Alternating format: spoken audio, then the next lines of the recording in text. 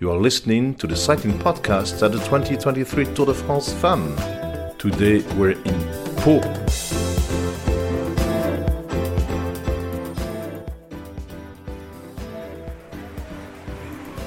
Applaudissements pour la vainqueur, la meilleure, celle qui est sur la plus haute marche du podium, c'est Demi Vollering.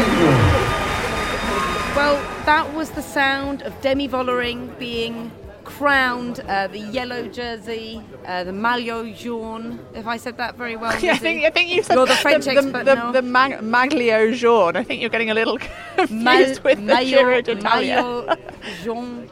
Oh yeah, the maillot. No, maillot jaune. Maillot jaune. Maillot jaune. It's been like this all week though, Jenny. Rose, how many beers have you had already? I know it's the end of the Tour de France. I've had a work tiny. to do. We did, but literally all week with Denny, I've been slipping into Italian. Sometimes I just slip into Croatian, but never French. Problem never with French. being a polyglot. If a polyglot could also mean not being good at any languages, also being both as rubbish at all languages equally, I guess. Thankfully, Rose, you're quite good at English because that's good because we've got a podcast for you to present tonight, haven't we? We do in English, thank goodness. And yes, I was going to say that was Demi Vollering taking her yellow jersey. The crowds, there was a huge crowd actually in Pau, and they were lining the time trial route, weren't they, Denny? And Demi Vollering didn't get the biggest cheer of the day, it has to be said.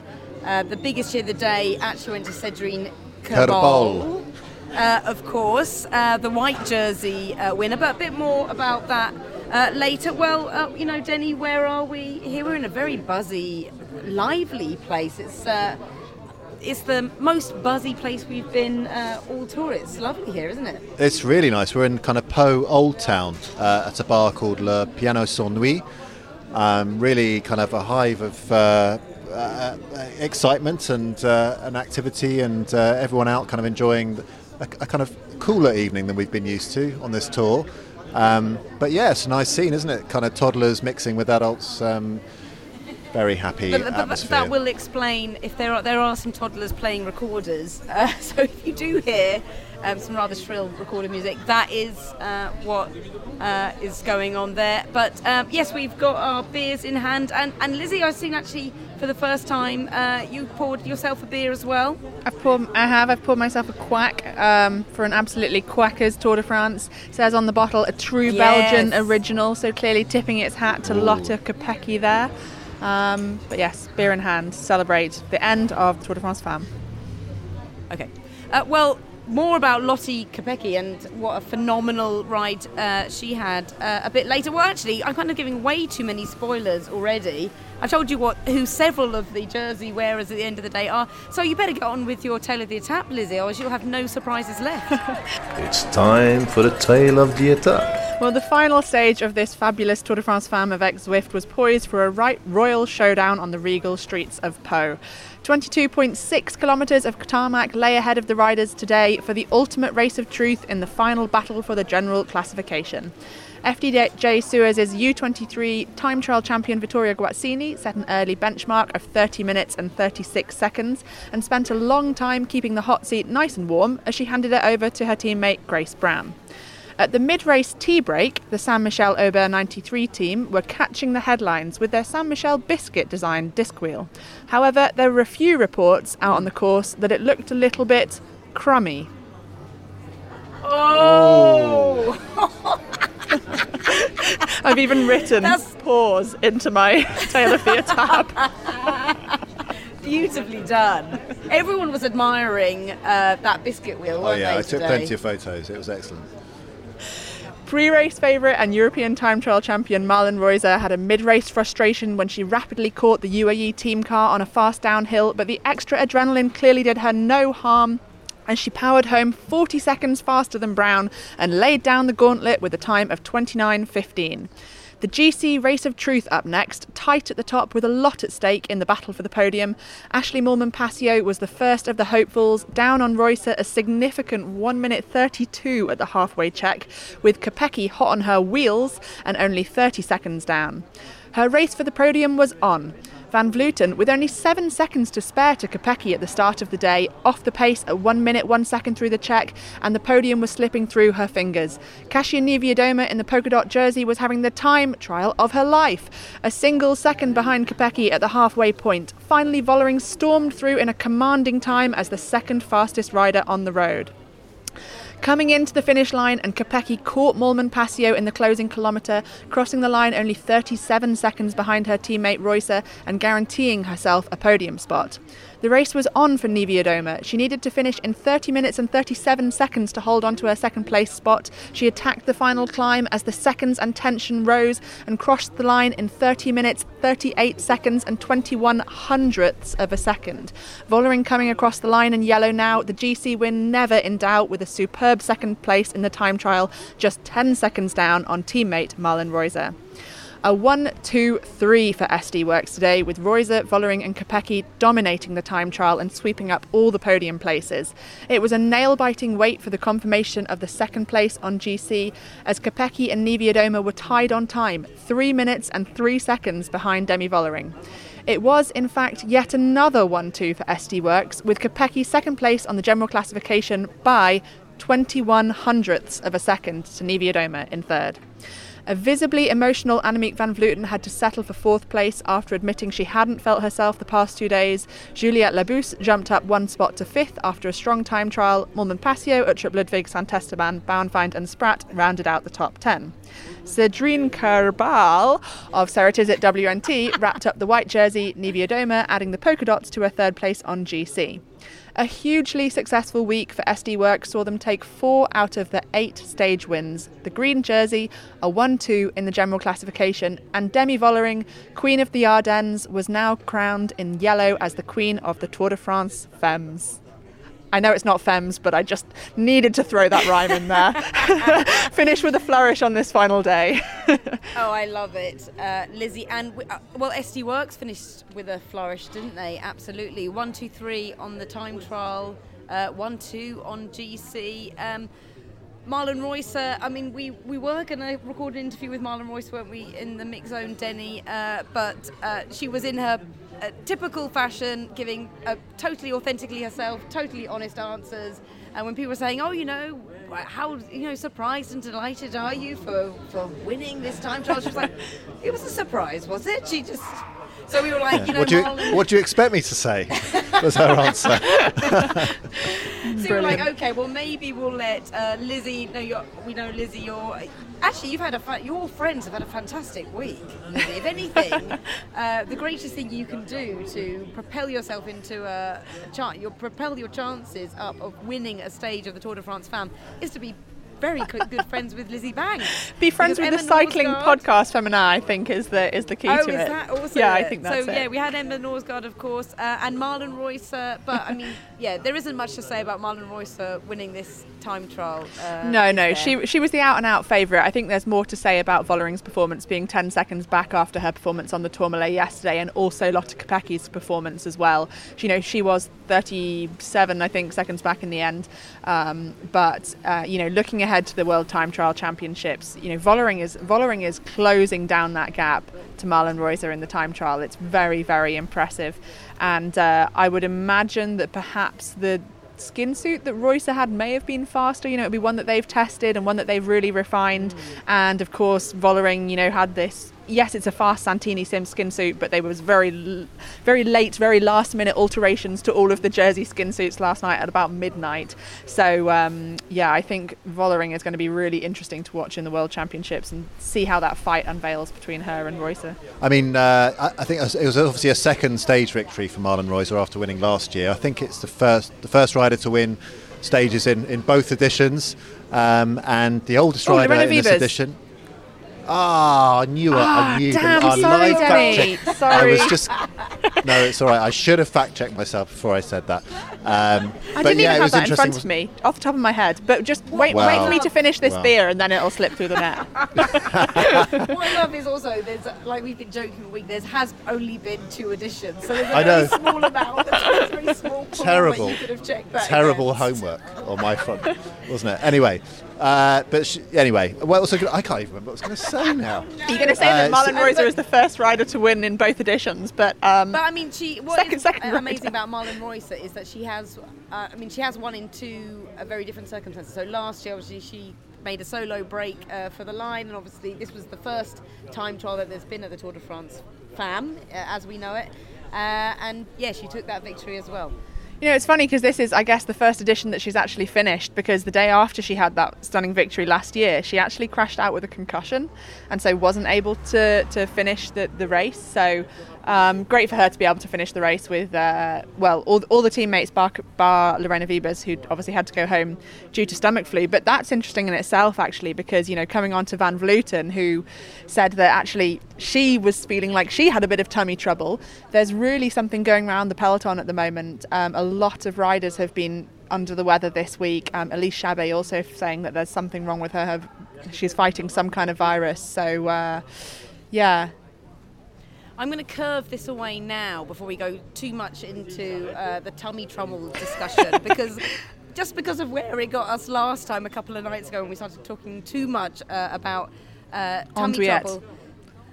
But yeah, I mean, at one point, Denny, when we were watching, obviously we did think that Vollering actually had a chance to take that stage, and you know, that is kind of what you want from the yellow jersey wearer, don't you? You want to see a kind of fantastic dominating performance that really proves that they are the strongest in the race and they deserve to have that yellow jersey. Yeah, absolutely. I mean, I think Vollering proved herself the strongest yesterday on the Tourmalet, and today was confirmation of that. You know, when we heard from Marlon Reuser in the post-race interview, she said she was asked about, you know, was she nervous about her teammate kind of snatching victory from her, and she said, well, you know, I expected that, you know, that she knew that her nearest rivals were her teammates, and so it proved with the 1-2-3. The first 1-2-3 in the Tour de France Femmes, fact checked already. I believe you.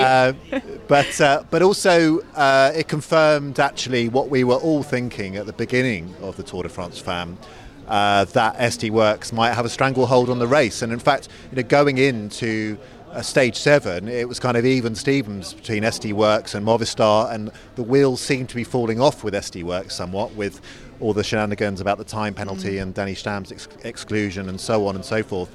And we weren't sure which way it went, but actually in the end, it was absolute domination from that team, wasn't it? I mean, they won the last 2 stages. They've won 4 out of the 8 stages in the Tour de France. They've got 1-2 on GC. They won the green jersey. I mean, it was absolute domination. And they've had the yellow jersey all week, haven't they? Well, let's hear from Demi Vollering, who gets to take home the yellow jersey, this year's Tour de France Femmes champion. Demi, do you think you've learned anything about yourself? You came in here with a lot of expectation and you performed exactly how you needed to perform. Have you learned anything about yourself? Yes, this week I was a bit more nervous than I was already the whole season. So this was again that I was like, why is it not going like I did already the whole season? But I think also because this was like my main goal.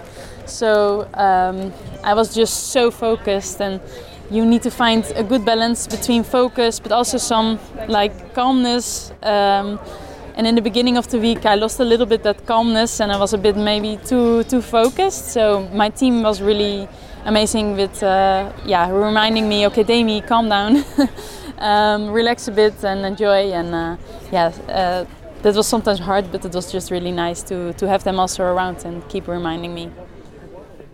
Well, it was a bit of a thrilling time trial. Maybe not for the winner's position, maybe not for the yellow jersey, but certainly lower down.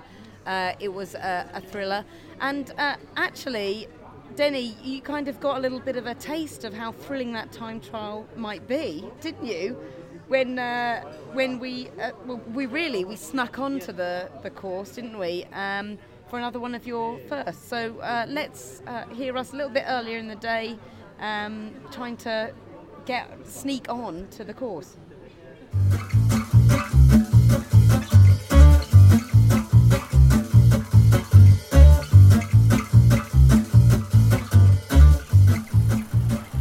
Well, Denny, it's time for another one of your firsts. And that whirring sound that I'm sure listeners can hear in the background is a bike that we've borrowed from Ollie from Hunt Wheels, who is very helpful Maybe too helpful, Denny, because you're actually going to be taking the bike onto the course today, the TT course that the riders are doing, onto the final, well, it was going to be 600 metres, but it's going to be a kilometre now, isn't it? At least a kilometre, yeah. I think it'll either be a first time riding the end of a Tour de France stage course, or the first time I get ejected from the Tour de France when an official spots me and I shouldn't be on the course. But let's see see what happens, Rose. What do you think my chances are?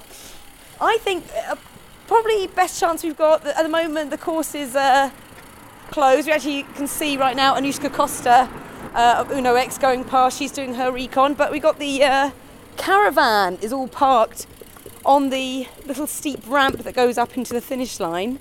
So we're thinking it's the best chance that we've got. We just haven't come across another police van though. Not a good sign for us, is it? No, there are police dotted along the final kilometre here, so yeah, we'll have to see how it goes. But once I get to the caravan, I think I might be able to kind of hide myself in amongst the melee there, even if I can avoid getting a hat put on me or something as I go along. Well, they'll just think that you look like, of course, the kind of person that would like dancing on a podium for 5 hours around France over time. I'll just have to do some dancing as I'm cycling up the 10% or more slopes of the final part of the course and try and whip the crowd up like the caravan do. Well, we're going to try and get you on the course, aren't we, Denny? Which might be our biggest challenge today, but let's see how we get on.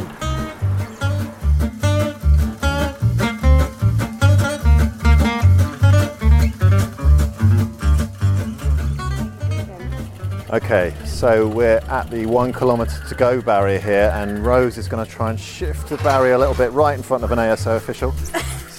See if I can squeeze the bike onto the road. So I'm onto the course now. Good luck, Denny. Stepping onto the bike, and let's see how I get on.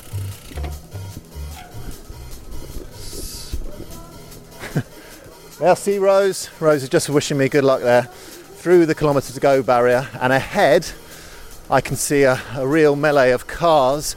And as I go along, there's a bridge just ahead of me, and after the bridge are the steepest ramps of this course. I think from the road book they go up to 10%. I'm going to get overtaken by a rider here, so let's see who goes past me. Yeah, I am not going to be matching anyone's pace, but so far so good. The policemen on the course are just looking at me as if I'm should be here, so that's good news so far. So this is the beautiful river. I should know the name of the river, but I don't. I'm going to have to check that out afterwards. And we can see the town in front of us, the spires of churches and buildings. It's, I wasn't told much about Pau. I think I was led to believe it's not the most picturesque of towns, but it certainly has its beautiful parts. And okay, so here come the steep slopes. And I'm being overtaken here by Rihanna Marcus, going way faster than me. I've passed the Jayco Alula cars.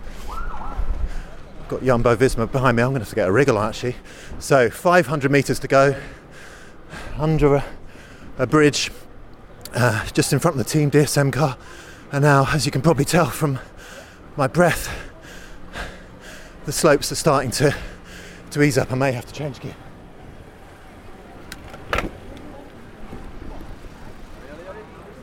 Okay, so I'm going to have to go through this bit quickly because I've got riders right behind me.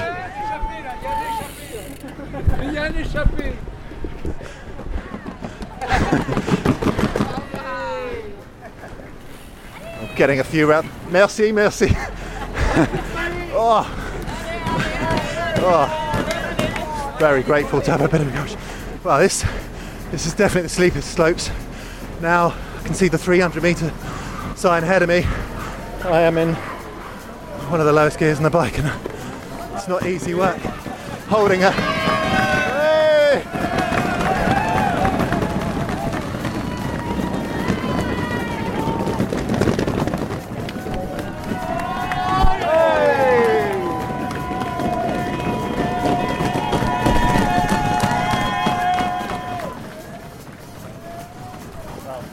At the top of the hill, I've been told to stop. Anna Anderson just going past me.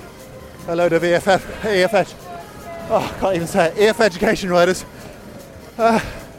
I'm not allowed to the finish line, unfortunately, but that last 300 or 400 metres before we get to the 200 metre point really took it out of me. So at the end of a 22 odd kilometre time trial, the riders are going to need something left in their legs, because that is certainly leg sapping. But great to get the encouragement of the crowd, as you heard. They're kind of filling up in good spirits, and yeah, that was quite a moment actually, just waving my arms in the air as the crowd cheered me on. Very grateful I got to do that. What an experience.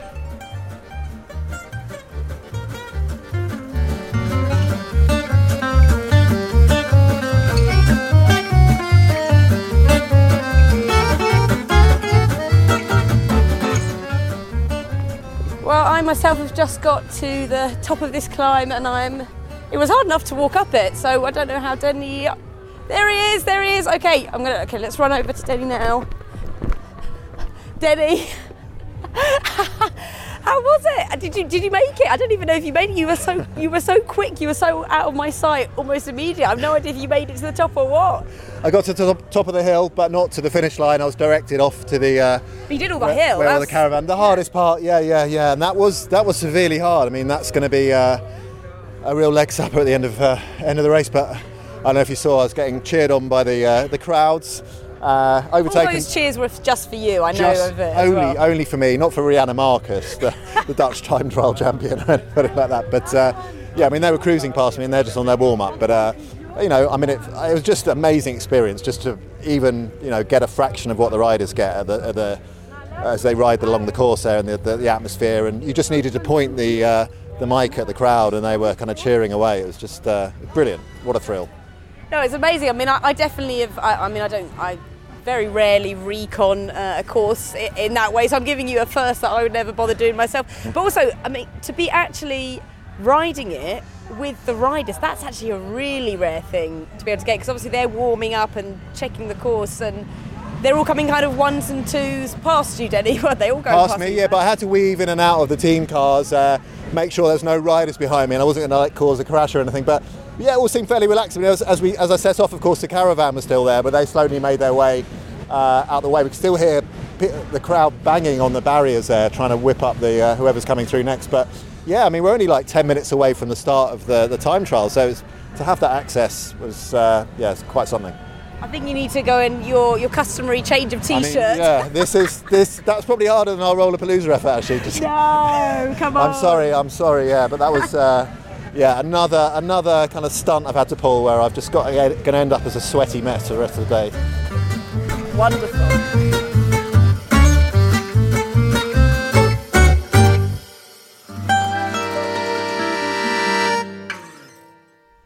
A very big thank you from us at the Cycling Podcast to Matt for supporting our coverage of the Tour de France and the Tour de France Femmes over the past few weeks. Very much appreciated, and we're very proud to be kitted out by MAP as well. MAP was founded in 2013, the same year as the Cycling Podcast actually, and in the past decade it's grown from a Melbourne-based company to embrace a global community of cyclists. Over the past few weeks we've been speaking to co-founder and co-CEO Jared Smith, and I wanted to know how he felt when he travels outside Australia and sees a MAP jersey so far from the company's spiritual home. G'day, this is Jared from MAP, and I'm the co-founder and the co-CEO. Some of the greatest moments I've had at MAP is when I've popped up in London or Montreal, and I've been out taken my bike and I've gone out for a ride, and then in the middle of nowhere I'll see someone riding in a MAP kit, and it's just the overwhelming sensation of, oh man, look at that. Like, here I am so far from home and there's MAP out on the road on that person enjoying themselves, having a great time. The feeling I get if I see someone wearing a MAP kit, I feel like I know them, and I wave and I even say g'day and I start talking, and I forget, because when it started I did know everyone that was wearing it, and I still feel like I know them. I'll stop and talk and say g'day, I love your kit, well done. It's like the MAP family is getting bigger and bigger. And when you talk about the Cycling Podcast jersey, I wear that a lot. It's one of my favourite jerseys, and I get so many comments on that jersey. So I know when you see one out there, it stands out because it's very bright, and it's not just a black kit; it's quite colourful, and I love that jersey. And I can imagine if you see another one on the road, you got to pull up next to them and say good day because you're like-minded. If you've chosen to buy that jersey, it's they must be listening to the podcast or fans of MAP, and it's great. It's like brings everyone together. It's like one big family. Check out everything MAP have to offer at map.cc. Well, of course, one of the other riders that we were looking at the beginning in the morning was Annemiek van Vleuten. She obviously came into this as the defending champion for the Tour de France Femmes, and we saw that. Well, she seemed to have the legs on the Col d'Aspin yesterday, and then perhaps not the legs that she wanted on the Tourmalet, and it was kind of a little bit confirmed, Denny, today that she's not quite where she wanted to be, not quite feeling how she wanted to feel when she finished the time trial today. Yeah, I mean, as we'll hear in the interview, she couldn't quite explain or put a finger on what was wrong, but she just said she didn't feel quite right, and clearly she hasn't performed in the way that I guess she'd hoped to going into these last two absolutely crucial stages. And the thing is, when watts matter, you need to be on absolute peak form, and she felt she wasn't quite there. Well, let's hear from her now. After today, you said that it was like 2 difficult days. Can you explain why? What happened to you? Yeah, I don't know what happened to me. Obviously, I didn't have my level that I can have normal. I think, then it's maybe also better to have really not your best days. It was not that I was not pushing. I gave everything I had today. So I'm proud of that. Also, I gave everything yesterday, everything that I had, but apparently, I don't know what happened. I didn't have my normal level, and yesterday after the finish, I felt already a bit strained stomach and not so well. Also this morning, I still didn't feel my normal me. I felt a bit, but I felt like I didn't have a high temperature, so I thought I'd give it a go. And this is what it is. So to be out of the podium, also it's another deception today? I was a little bit how I knew how I felt yesterday. Then you also know that it's hard that you will recover from that in a really short time. So I was still hoping for it and going for it, but I knew that it would be hard. We saw you quite emotive after the finish line. What was crossing through your mind? I was more emotional for my teammates, that they were so nice to be there. I found it such a nice gesture. After they worked so hard for me the whole week, and then to be there at the finish line such a warm welcome. Movistar team is really a warm family, and I had a really good time there 2 years.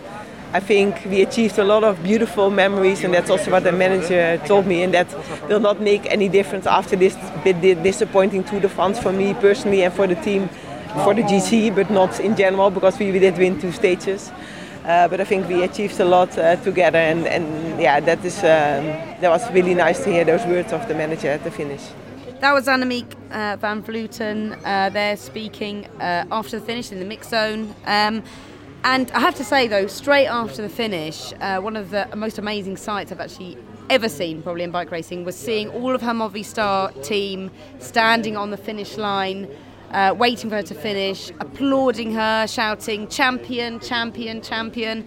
And you could see she was extremely emotional. I know when she was speaking to you, Denny, she kind of referenced the fact that she was thinking about her teammates, and they were applauding her, hugging her, and just saying how proud they were of her effort today, because it's a phenomenal effort. I mean, we come to expect phenomenal things of Annemiek van Vleuten, and when she falls slightly short of being the most dominant, the most impressive rider, then we feel a bit like she hasn't quite achieved what we expect to achieve, which is ridiculous. So it was kind of a beautiful moment to see her Movistar team out, and also she had so much respect and love for the other wins that have come from the team. Liane Lippert, of course, and Emma Norsgaard, both winning this week.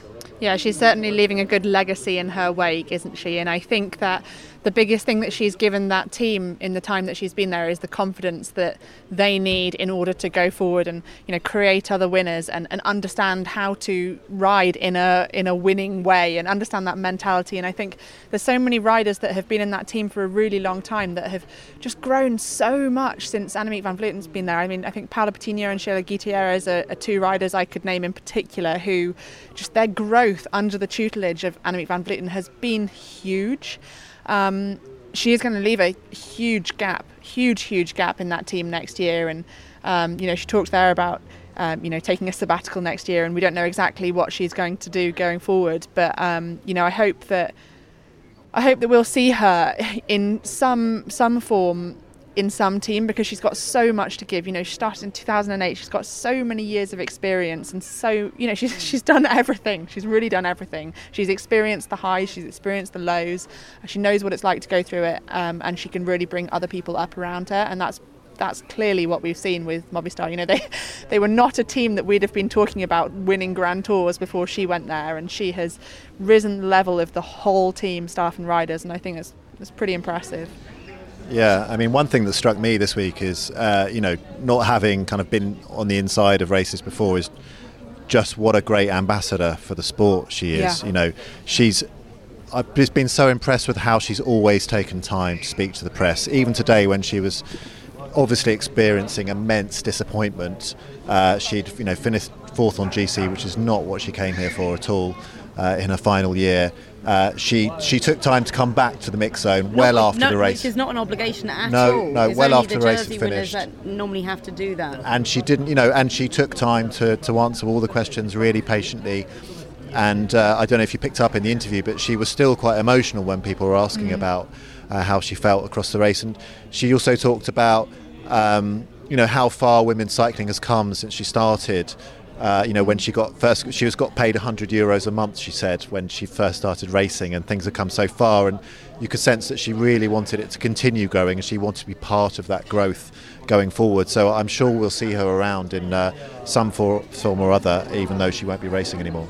Well, I mean, Annemiek van Vleuten is a rider who's kind of had almost many lifetimes in her career on the bike. I mean, she's kind of reinvented herself several times. I remember going back years ago, like 2016, 2015, and I was making a little project about the Mer de Huy, which is obviously the final climb in Flèche Wallonne, and obviously I went up to Annemiek because she'd finished on the podium not that many years before, and she said, "Oh, I don't know why you're talking to me. I'm not a climber." And so now I think Annemiek, I don't know whether she was just totally fobbing me off. I did make her do it in the end, but I don't know if she's totally fobbing me off. It must have been 2015, because it was obviously pre Rio Olympics, when she kind of announced herself as a real contender on the climbs. But she also has so many years of experience. And another rider, obviously, that we've seen kind of almost having a breakthrough here is Kasia Niewiadoma. I mean, she's also a rider that has been in the peloton for many years. Also a rider who feels a little bit like she's kind of had a number of different roles and lifetimes in the peloton already. You know, she was first as kind of young upstart, and then she was kind of a punchy rider, an Ardennes Classics rider, and now she seems to be a much more complete package on GC. Because, you know, today she finished third by very narrow margins that we'll come on to a little bit later. But let's hear from Kasia Niewiadoma now. Kasia, another day, another ride where you just rode out of your skin today. One more time, I'm sorry. I wasn't listening. All right. Another amazing ride from you. You really rode out of your skin. That must be like the best TT you could imagine. Yeah, definitely. It's really nice to actually see that once you put attention to one thing, and actually the work pays off. So that is very motivating. I feel like maybe in the past I was focusing too much on one thing, on like just like classics, and not really developing my other strengths. So having changed the perspective with my coach definitely made a big difference. And how does it feel, mountains jersey, podium place at the Tour de France Femmes? Feels definitely amazing. Feels amazing because also I know that, I've been receiving some messages from my friends from Poland and like sending me pictures of their daughters or sisters wearing a polka dot jerseys already yesterday. So that definitely just makes me smile and makes my heart happy. And obviously you was third on GC last year, third on GC this year, but you must be so delighted with your growth and your performance that, you can only go on from here. Yeah, definitely, especially that like my classics were, I had more expectations for my classics, and I felt like maybe with my trainings I did not do what I was supposed to do, given the fact that like women's cycling is growing so fast and you really have to think more outside of the box and not only repeat the old patterns, because as I said, the growth is so immense and so fast that you have to give more of yourself. So definitely I was happy that before Tour I had enough time to actually like focus 100% on my trainings and preparations and little details that would allow me to. What I think is so confidence boosting there from Kasia Niewiadoma is the fact that she put her efforts into the endurance climbs, she put her efforts into being better at time trialling, and actually the results really paid off, Lizzie, didn't they? I think you've said millions of times before that Kasia seems to be kind of going for both. She seems to be the leader on the long climbs, and she's also the leader on the punchy climbs.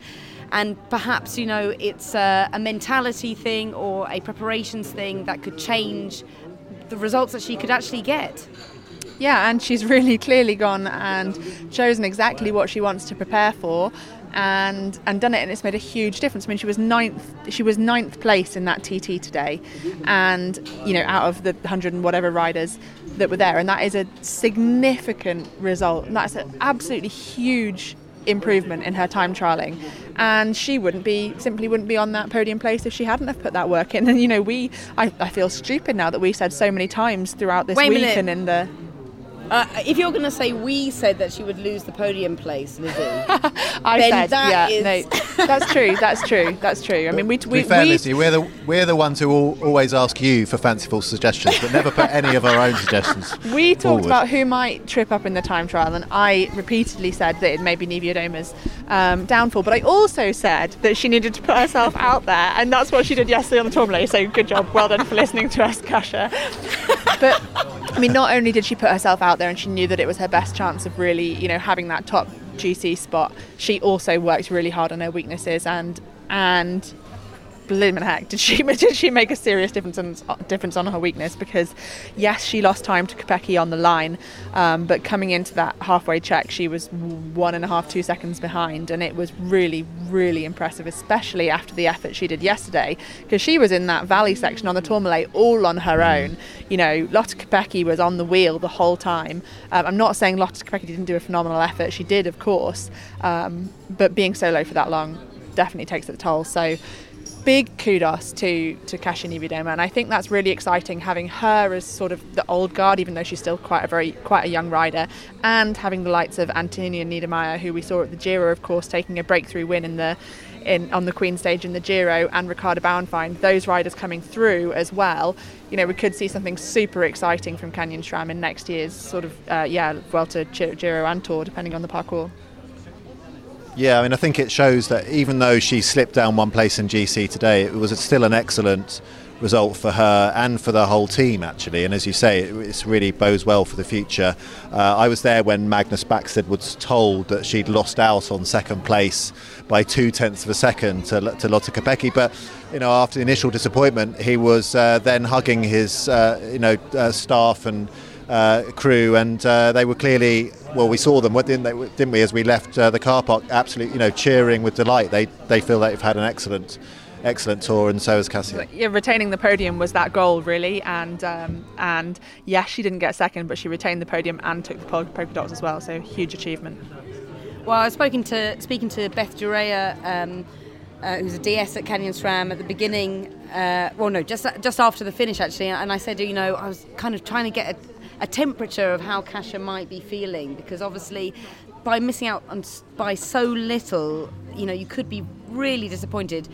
But Beth said, she's really happy, and at the beginning of the week, if you said polka dots and third on the GC podium, she would have bitten your hand off.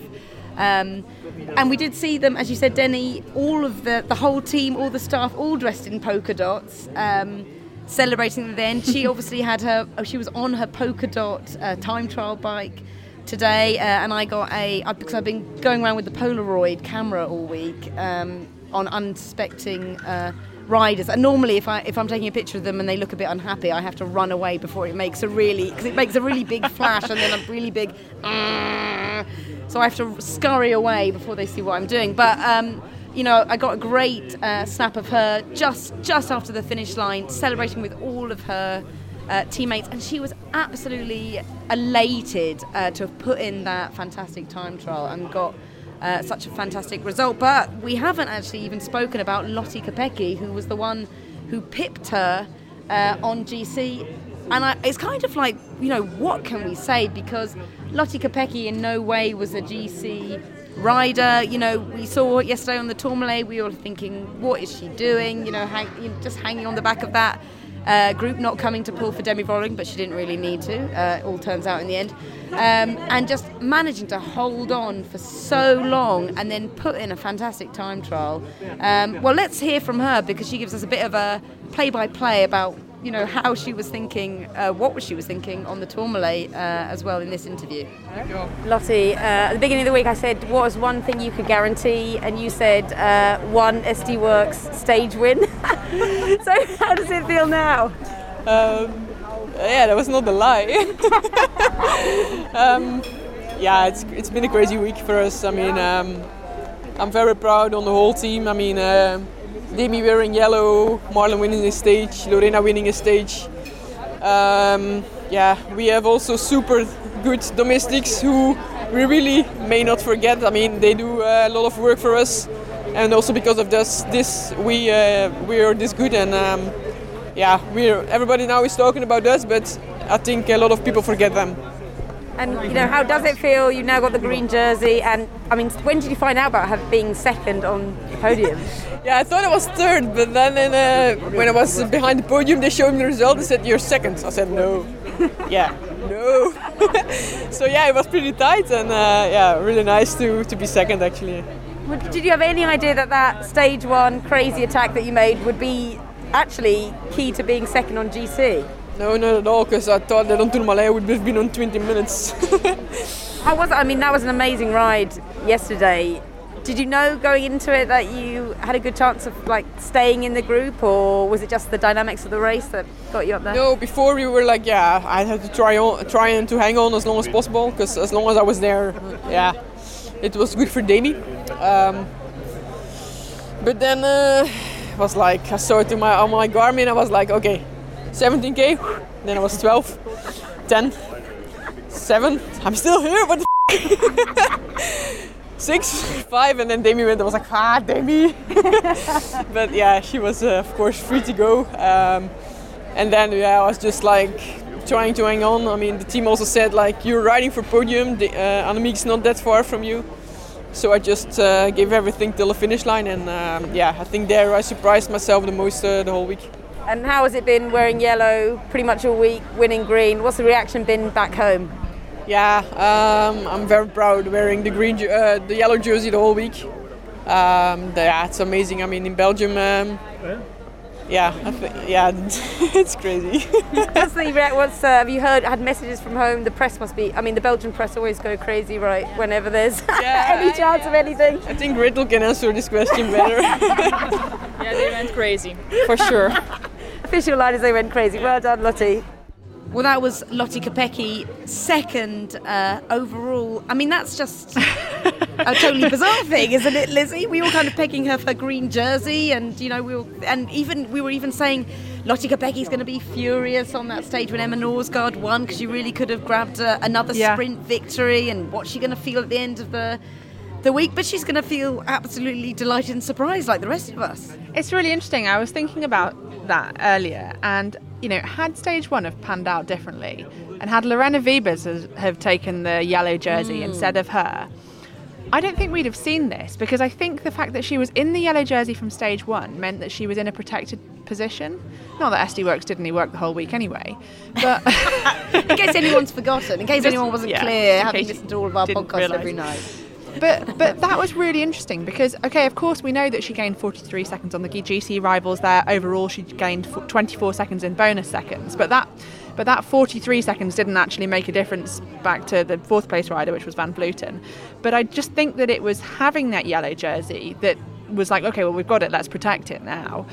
And so then in a different scenario where she may have been doing more work for the team and then may have then just dropped, or even, for instance, on the stage when Yara Castelline won and there was this steep climb to the finish, she wasn't in contention for that, for those podium spots there, and she would have just lost a lot more time. But because she had the yellow jersey, she pushed on.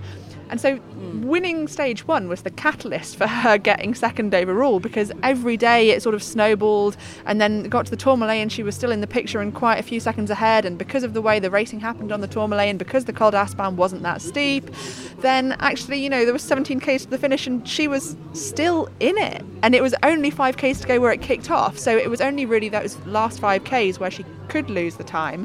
And then that was when she surprised herself. So it's really interesting, if we look back to the days of Mara Abbott, when we had the very typically skinny climbers, and it's just not how it is these days. All of the best climbers in the world are very strong, very powerful. Longo Borghini, Demi Vollering, an incredibly powerful rider, Annemiek van Vleuten. There's no reason why Lotte Kopecky couldn't reinvent herself. I think she's already sort of done it and become a GC leader. Hasn't Lotte Kopecky got enough on her plate? I mean, we know that at the World Championship she's doing track and road. Like, let Lotte maybe have a break. That's how we bring Lizzie, her down. We just give her too much to deal with, and then maybe we'll bring her down some way. Otherwise, she'll just beat us in every single race. Of course, she did also take advantage of the game playing on the Tourmalet and the race dynamics that was going on. Of course, but yeah, that was an incredible ride from her, and it's just unbelievable to see her second on GC, isn't it? Yeah. And green jersey and second on Absolutely. GC. I mean, it's an amazing week for her, and what, as you said, Rose, just what an incredibly versatile rider. She'll be racing track in the world. She said after the interviews that she's going off to Glasgow tomorrow, I think it is, to prepare for that, and then she'll be going back to the road races, and you wouldn't put it past her to win the World Championships, would you? Absolutely, she has a very, very good chance. Very good chance. Yeah, and finally a chance to race against her current teammates. So it'll be a very tasty race, I'm sure. The cycling podcast of the 2023 Tour de France Femmes is supported by Science in Sport. Science in Sport, fueled by science. Few human beings on Earth have what it takes to compete in the Tour. The strain on the body and mind is so great. The specially developed SIS Go Energy and caffeine gels are scientifically formulated to keep both body and mind in peak condition, meaning all you have to do is focus on holding your nerve until you cross the finish line. Developed for pro athletes, available to all. Always fueled by science. Well, of course, the yellow jersey wasn't the only prize that was decided today, was it? The Pedalers de Charme, the cycling podcast Pedalers de Charme, was also decided today, and we thank you for everyone's suggestions. We had suggestions for Cecilie Ludwig. She won it last year, so you kind of can't win it twice. Kasia Niewiadoma, of course. Fantastic performance on the Tourmalet. She's always charming. But she's got a polka dot jersey, so she doesn't need a cup as well. She's got a polka dot jersey. She's got plenty and to bike. cheer about. We, of course, had Liana Lipper, who takes home a stage win because she had such a wonderful celebration, such a wonderful interview that was just full of joy and happiness. But she takes home a stage win. And also Yara Castelline of Phoenix to Koenig, also a stage winner for being just all around charming. The whole family were pretty charming, weren't they? The whole family were pretty charming. But again, and she also won the most combative rider of the week. Well deserved, so well deserved award. Very well deserved. Give us a little drum roll, please, Denny. The winner of the Pedalers de Charme 2023 Tour de France Femmes is Marta Troyen of Phoenix to Koenig. Clap, clap, clap, clap, clap, clap, clap. Now, Marta, you might remember her because she's Yara Kasteline's teammate, and on the day that Yara Kasteline won, she was asked by the Sonia whether she needed to drink more water, keep hydrated, and she said, "No, I'm not drinking anything but champagne." So we've tried to give her something to drink her champagne from, because we had presented her with a lovely Stacey Schneider mug. Let's hear that now. Well, Marta, I'm delighted to say that our listeners from the Cycling Podcast have deemed that you are the Pedalers de Charme, the most charming rider in the race, and they've awarded you this mug. Thank you. Wow. It's nice. I didn't expect it. Thank you. Well, there's not very many of them. I think the only other winners that have ever had them are Elisa Longo Borghini about 2 years ago, and Cecily Ludwig last year. Then the future looks bright. But yeah, they wanted you to have it because of your fantastic interviews that you gave, saying that you want to drink you can drink champagne in that mug now, can't you? Yeah, of course. I will drink this evening champagne and Belgian fries, chocolate. I think we deserve it. I think we did a really good tour with the team, and I really enjoyed it. It was my first Grand Tour, and we had a really nice training camp before, and we only could dream about this tour. We were almost every day on the podium.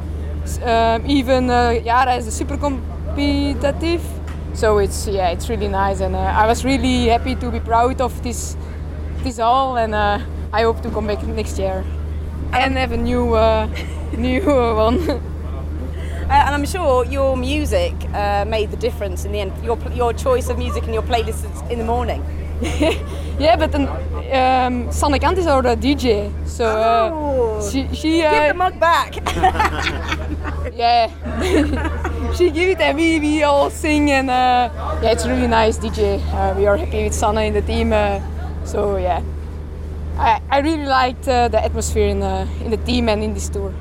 Well, that was Marta Troyen, who she was just even more charming again, wasn't she? Really, Denny, just so lovely, and I just loved her reaction to hearing about the other Pedalers de Charme and saying that she had a bright future then. Yeah, I hope she realises just how important that award is. Yes. Yeah, yes. because I love a great reaction also, just someone who was really thrilled to be kind of noted, and Lizzie, but actually we've actually come across Marta Troyen already, haven't we, this year? Yeah, because she was third at Paris-Roubaix. Which is incredible, because obviously she was in that breakaway with Alison Jackson, Katia Ragusa was Katia second. Ragusa came second, so it's fantastic. She's just obviously gone up and up and up this year, from Paris-Roubaix podium to the Pedalers de Charme. Yeah, I think the cycling statistics sites need to put Pedalers de Charme awards somewhere up there, because it's such a big honour, and they're not recognising it enough. Exactly, and I can never actually remember who's won it in the past, so it'd be helpful for me. We also had other big winners lower down in the GC competition, didn't we? Juliette Labousse being one of them. Obviously a French favourite, so she gets plenty of attention over here in France. But you caught up with her, Denny, didn't you, at the back of the team buses? I did, and the atmosphere there was one of jubilation. All of her teammates cheering her in as she rode into towards the team bus. Lots of fans there, kind of cheering her on and singing songs about her, and she was absolutely delighted. Yeah, I'm really happy, especially after the start I had. We said we will see in the end of the week what it gives, and the prize was really good. I gave really everything every day, so I'm really happy. Take a step back to yesterday. How much frustration was there in the evening? You tried it and tried it again, and in the end didn't win the time there. Yeah, I mean, I could be a bit frustrated, but I tried to not think too much about it, and maybe I did too much, but also the others didn't do really a lot, so it's not only on me. And I was still happy to be with the best and actually to be a bit playing, which was actually nice, and I felt good, so I took confidence out of it, and I could feel the recovery was good, so I just took motivation out of it. Take us a bit through the time trial. You started and it was quite loud around here. How was it out there? Yeah, it was amazing. I heard so many people cheering for me. I could not even hear the radio anymore. It was just really awesome. And time splits, did you have them? When did you know that you have movement? Yeah, I actually didn't know really because I could not really hear much in the downhill, but then my DS told me that I was close to Mont Vleuten, so I was like, well, must be not too bad then, and then I just gave everything to the end, and I caught Anna Saint-Esteban, which was also motivating for me. Well, that was Juliette Labousse, and she actually started really on the back foot and was really dejected on stage one, in tears, in fact, after the finish on stage one, because she had lost quite a chunk of time when Lottie Kopecky attacked on that final climb in that stage. But actually, the time that she lost didn't come into it, did it, today? No, Rose and I got the calculator out again. Yeah. And worked out that the time loss didn't actually make any difference to her GC position on the grand scheme of things, although I'm waiting for a live fact check. No, I was going to say, you worked out that 43 seconds off of 4:48 was still more than 4 minutes. So, yeah, great job. Well done. Yes. Well done, Denny. It's worth it. You deserve that second beer you've got in your Every hand. day our calculator gets bigger and bigger. We actually have a separate vehicle now, just like the publicity caravan that just drives around that calculator. We should get us sponsored by Casio, shouldn't we? That is a great idea. That would be fantastic, wouldn't it? Yeah. But yes, it was fantastic from Juliette Labousse, and I thought what was remarkable, because so much of this also comes down to psychology, doesn't it, is that she really bounced back, didn't she, Lizzie? I mean, we saw her making attack after attack after attack on the Tourmalet, on the stage that Yara Castelline won. We saw that she was kind of the driving force. She wanted to get away and make some time up on her rivals. I mean, she kind of had to, bearing in mind that she'd lost the time already, but it was a really kind of resilient performance, I thought, from Juliette Labousse. Yeah, even on the second stage, the day after that she'd lost that, 43 seconds to her GC rivals, a lot more to Lotte Kopecky, who turned out to be the GC rival as well. Even on the second stage, she was already attacking. She was kind of like, right, I can put this behind me and I'm going to go again. And it's just so important because, you know, shit happens. And you have to be able to deal with it. You have to be able to bounce back. Even if, you know, say you've got a day like the Tourmalet and the Aspan, you know, you might really struggle on one climb and then come back and then be able to smash it on the rest. So just being able to kind of put one bad moment behind you. Even Emma Norsgaard, you know, we heard that at the beginning of her day, she was in such a bad mood. She had to drink 3 coffees before she could even speak to anybody. And she was so tired. She just didn't know how she was going to face it. And then she ended up winning the stage. So it's about just sort of going with what you've got in that moment, and it may change at any time. And yeah, no, I think it was really great the way that Juliette Labousse bounced back and didn't give up until the end. And she was rewarded by jumping up from 6th into 5th on GC, and that's a huge result of the Tour de France. Yeah, a huge result, and continues a great year for her. Her team had so much confidence in her as well, didn't they? And I think that must have been, you know, enormously helpful because she, as you said, she was so resilient and she was on the front foot. She wasn't kind of playing it safe. It was nice to see someone attacking, not afraid to attack, not afraid to kind of lose more time throughout the race. So she really kind of animated things. And of course, she's only 24. Clearly really improved in her time trialling, and you know, when we look ahead to what's going to happen in future tours and who's going to challenge Demi Vollering, you know, I guess she'll be one that we'll be looking to because she's still got room for improvement by the looks of it. Yeah, obviously you say there that she's only 24. Denny, of course, in the women's Tour de France, the classification of the young rider jersey is lower than it is in the men's Tour de France. But we did see a fantastic performance from the winner there, Cédrine Kerbal, who's... Kerbal. I can't believe I've done that. That's awful. The number of times we've said her name this week. I mean, she's probably the only rider that's got a mention every single day, I would say. She's definitely appeared a lot, and I just totally messed it up on the last... You can see I've already checked out, haven't I? I've already checked out of this podcast. We haven't even finished. Cédrine Kerbal. I mean, she's had the white jersey from the start. She's 22, so she won't qualify for it next year. But she was by far the most popular of all the riders on the podium today, wasn't she? Yeah, she had a massive fan club with her. Kind of lots of Brittany flags waving at the final podium ceremony. Huge cheers for her, probably louder than any other rider got at the end of the race. And then she went to do her interview with France to TV, and there was Cedrine. The Wow. whole crowd chanting for her. Oh yeah, it was absolutely incredible, wasn't it? Yeah, it was, and she seems to have, she's obviously probably had a lot of attention here in France, but she seems to have taken it all with great humour. She's always got time for the media, and she's one to watch, I guess, in the future, because she's obviously an excellent time trialist, being French time trial champion. She wasn't in the top of the standings today, but as you say, she's a young rider, and that's what the young rider classification is for. So it was great to hear from her, and she had a slightly tense battle with Ella Wiley, who of course made up time with her on the Tourmalet, so we asked about that too. First of all, congratulations on an amazing week. You seem to have the biggest fan club here. How is it to have such a great reception? Yeah, it's really crazy. I was not expecting as much people cheering for me. My family, my friend, my teammates also who joined me in the podium, so it was just insane.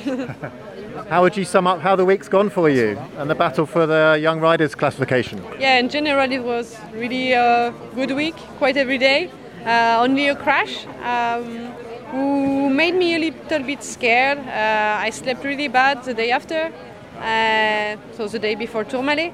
So yeah, in my head I was a little bit stressed about it, but now it's finished and everything is good. Yeah, I mean, it looked like the battle for the white jersey was kind of heating up yesterday with Ella Wiley kind of in your group, and then eventually she kind of lost you on the climb. Can you talk me through how that went for you? We stay in contact in Aspin. I think she dropped one time, she came back with a group. She dropped in the downhill and she came back again with a group, and after she tried to attack me a few times. The first time I came back in TT mode, but the last time at 3K from the finish I couldn't follow. So I finished with 44 seconds after her. But yesterday was always at 2 minutes. And will there be celebrations tonight, Cedrine? Yeah, I think we will all join us with family, friends, and the team for sure. And we'll have a dinner all together. Well, that was Cedrine Kerbol, Very good. who I believe also actually, we say that she's from Brittany, there's lots of Brittany flags, but she also lives in Pau Wow. here. So, lots of local fans, lots of friends and family would have been there to cheer her on. And, she's just had that white jersey the whole time. We did hear a little bit from our fellow podcasters, Rebecca Charlton and Danny Shrewsbury, that actually Cedrine was told Ella Wiley to sort of back off at one point, because Ella Wiley, who was also in the running for the white jersey competition, was kind of like her shadow all week. But that's going to happen, isn't it? If you're wearing that all week. That's part of the mental game. That's part of the mental game. Who else is Ella Wiley going to be looking at? I remember when Anna van der Breggen told Clara Koppenberg to get off her wheel, and Clara Koppenberg, she broke. Anna van der Breggen broke her mentally. She got off her wheel, and then as soon as Clara Koppenberg did, van der Breggen attacked. So it's understanding when the riders say "F you" or "P off" or whatever. you have to ignore it. It's part of the game. Around. You don't want to Can be you spell inside that the on a women's calculator? peloton. It is really not a pleasant place sometimes. There are a lot of naughty words going on in there. Definitely a rated zone. But taking that pressure and, like we saw with Vollering and Van Vleuten yesterday, just being able to shrug off the I'm not going to work if you're not, and keep your cool, that is all part of it. Well, we should talk a little bit more about where we stand now. With everything wrapped up, we come to the end of our time at the Tour de France. But looking into the future, next year we have a proper Grand Départ, don't we, in the Netherlands, Denny? And obviously it's a Grand Départ of 3 days, but that actually becomes almost half the race, doesn't it? Well, it's only 7 days next year. There's going to be a split stage apparently as well to make it 8 stages. But yeah, so Go on, Lizzie. Do you know that Lizzie, don't let him get to the end of your sentence. You're right. I want to listen. Currently, split stages are not permitted in World Tour. Ooh, so okay. either they're not going to do that, or there's going to have to be a change of regulations, which is quite crazy. But no, do continue, Tony. That's what they've proposed at the moment. But currently, it's not allowed. So it's just kind of crazy that they've proposed it. But sorry, carry on. Yeah. Do continue, but do feel chided. Well, that's all right. I've felt a bit chided all week, to be honest. It's kind of crazy that they proposed it despite it being against the UCI rules. So it's just this like really weird thing, because when was the last time that you had a split stage in a women's or men's World Tour race? Never. Because it doesn't happen. Yeah, it used to be very normal, didn't it? Yeah, but very much. Yeah, it'll be interesting to see how that plays out. I mean, assume ASO has thought about that before they announced it. But yeah, 3 stages in the Netherlands.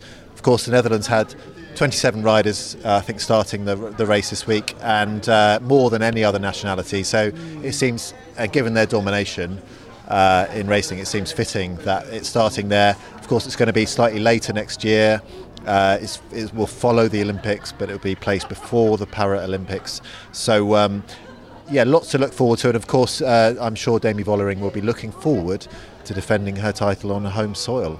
Very much, and she even was asked a little bit about it, starting in Rotterdam, and she said that her parents are from there, that she grew up in her very early life was near Rotterdam, so it's very much. I mean, the Netherlands is not a very big country, is it? To be honest, but she grew up near there, so it would be particularly special. But I mean, now we know that Annemiek van Vleuten is retiring. I mean, Ashley Moolman-Pasio actually said to me that she's going to do another year on the bike. And so it's like, when am I ever going to not hear Ashley Moolman-Pasio is doing another year and another year? But it's kind of been a bit of a changing of the guard, hasn't it, Lizzie? And now I think that Demi Vollering has got this yellow jersey. I mean, this is going to be such a confidence boost to someone that probably doesn't need a confidence boost. Yeah, although I kind of think that she does. It's ridiculous to say because she's been so dominant this year. But what really struck me when listening to her interview earlier was that you could tell by the tone of her voice, the way that she was speaking, how relaxed she was. This was the normal Demi Vollering. Like the normal Demi Vollering that you would go to the cafe with, go on a Sunday ride with. She was so chilled. It had such a different vibe to her interview to any that we've ever heard before, even after a race, before a race, throughout this whole week. And she was just so relaxed. She was so relaxed. She'd finally achieved what she needed to achieve. She didn't need to prove anything to anyone. And I wonder if this will help her be more relaxed and have less pressure going into things. And, remember how we used to say about Anna van der Breggen that... she was almost too relaxed. She would come across the line and not really celebrate, oh, I've won again and again and again. And maybe we don't want her to be that relaxed because we still want her to have the enjoyment and the pure thrill that you get from winning. But I think that having a little bit of that relaxation from those vibes that we heard post-race going into some of the other races would really help take that pressure off and help her perform to an even higher level. Well, we're already looking forward to next year, of course, but it is, we've just finished 2023 Tour de France Femmes. We just wrapped it up, and obviously, Denny, you taking your debut. Thank you very much for being my buddy in the car and on the race. How have you enjoyed it? Oh, it's been enormously enjoyable. I've tried to soak it all in. I know we've done this package of firsts, but actually everything's been a first for me, from going up to riders and kind of, trying to get an interview with them when they're just sweating and tearful and emotional after the line, which just when I think this is the last thing anyone wants, and trying to get over that kind of feeling of you've been pushing me into the riders, forcing me to ask some questions. So it's been a massive education. Rose, you've been brilliant. Lizzie, you've been brilliant. I've really enjoyed myself, and from a sporting perspective as well, it's been a brilliant week, actually. I mean, I think today was slightly anticlimactic, although, it still had its drama with the battle for the podium. But actually, every other stage has been full of surprises. It's been a great week of racing. There hasn't been a snore fest at all. on any stage. So from a sporting perspective and from a kind of personal perspective, just getting to know how it all works and just it's just been absolutely eye-opening. I've absolutely loved it. Oh, I'm very glad to hear that, Denny. It's been an absolute pleasure to have you along, and your insight has been so good, and also trying to kind of shake off the cautious side of you and force you into driving very fast and dangerously and kind of I did take us down the Tourmalet in 2-metre visibility last night. You did. Apparently a cautious driver is the best driver in those situations. I did say that. A cautious driver is good when it's missed like that, but less so when you're kind of up against it to get to the finish. But we can work on that.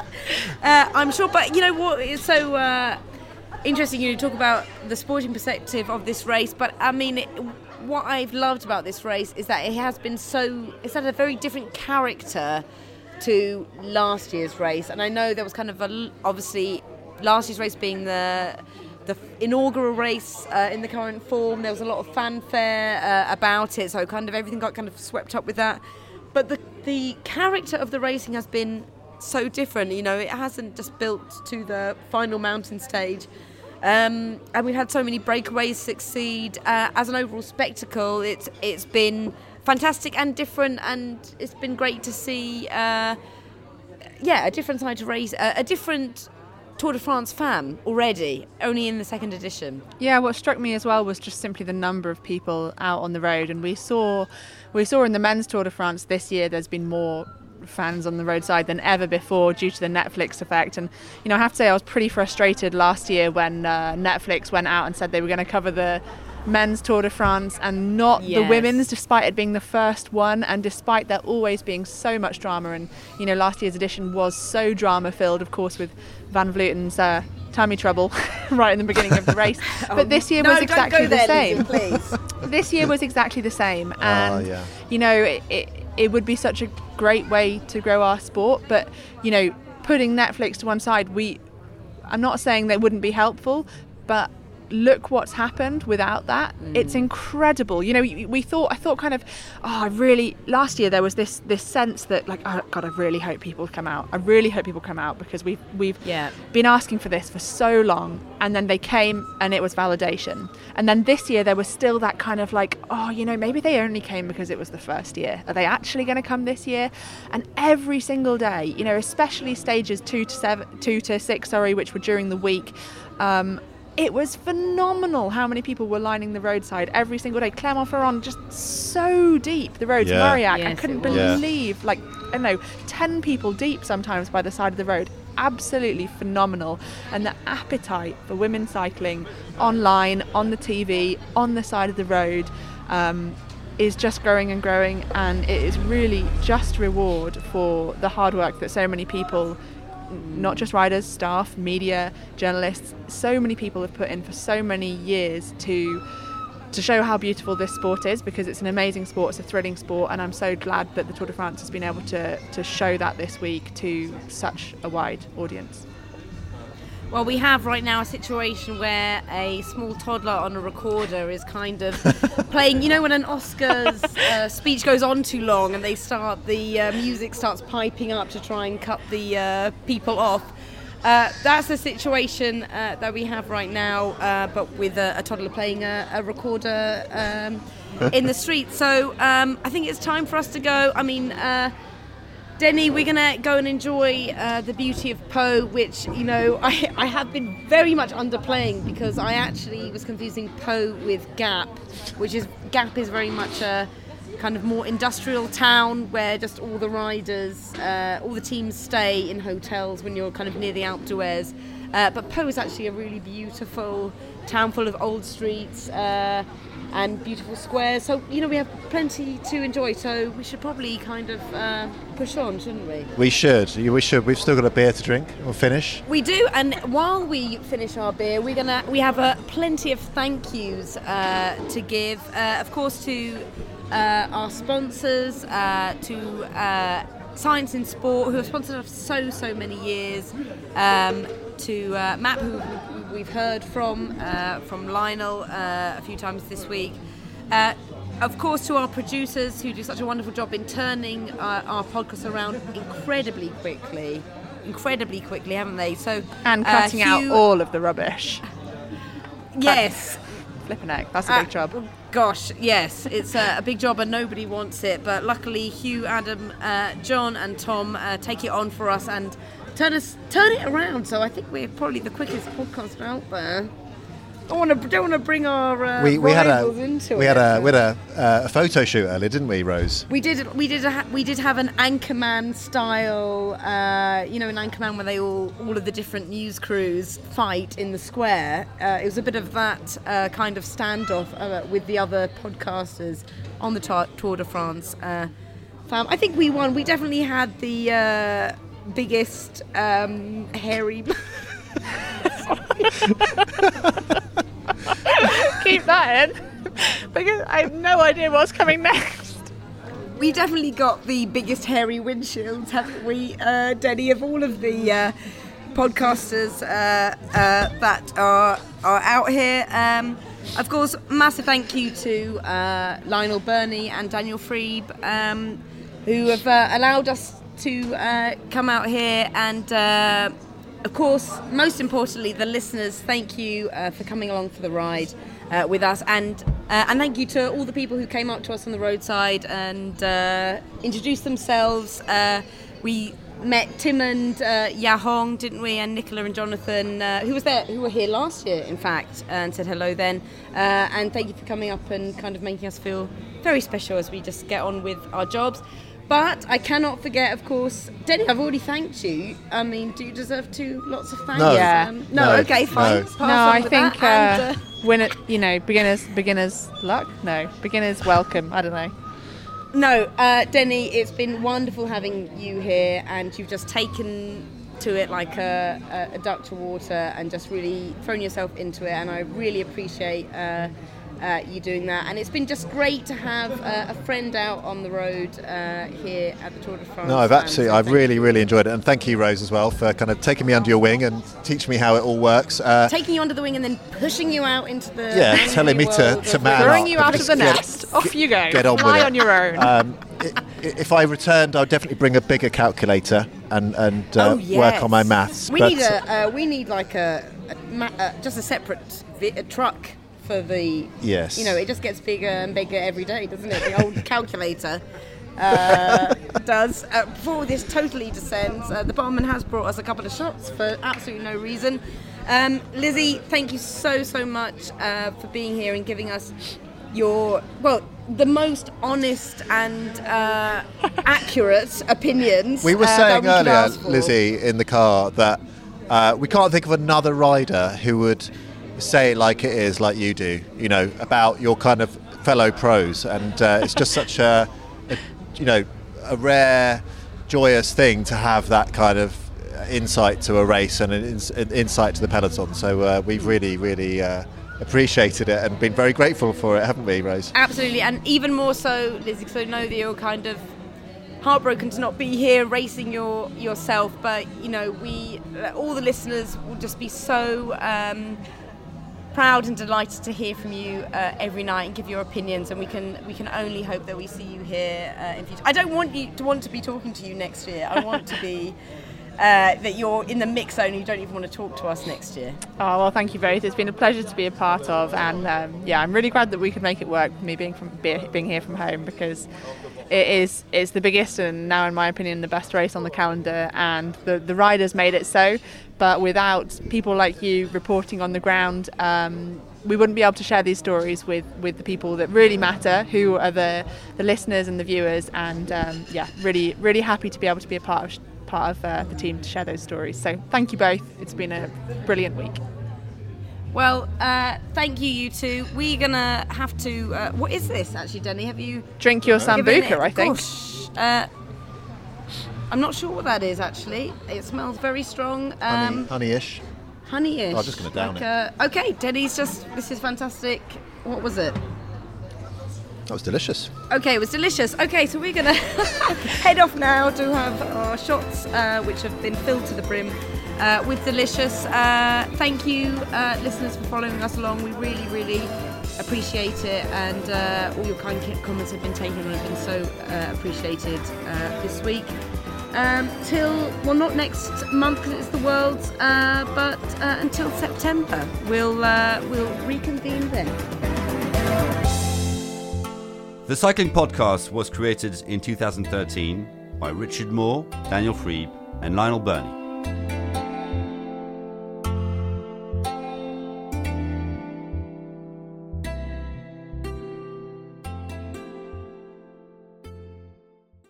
When your skin feels nourished and glows, you radiate confidence. Osea makes giving your skin a glow-up easy with their clean, clinically proven Mega Moisture Duo. This seaweed-powered duo features 2 of Osea's best sellers, Undaria Algae Body Oil and Undaria Collagen Body Lotion. Glow from the inside out. Get 10% off your first order with code GLOW at OseaMalibu.com. That's OSEAMalibu.com, code GLOW.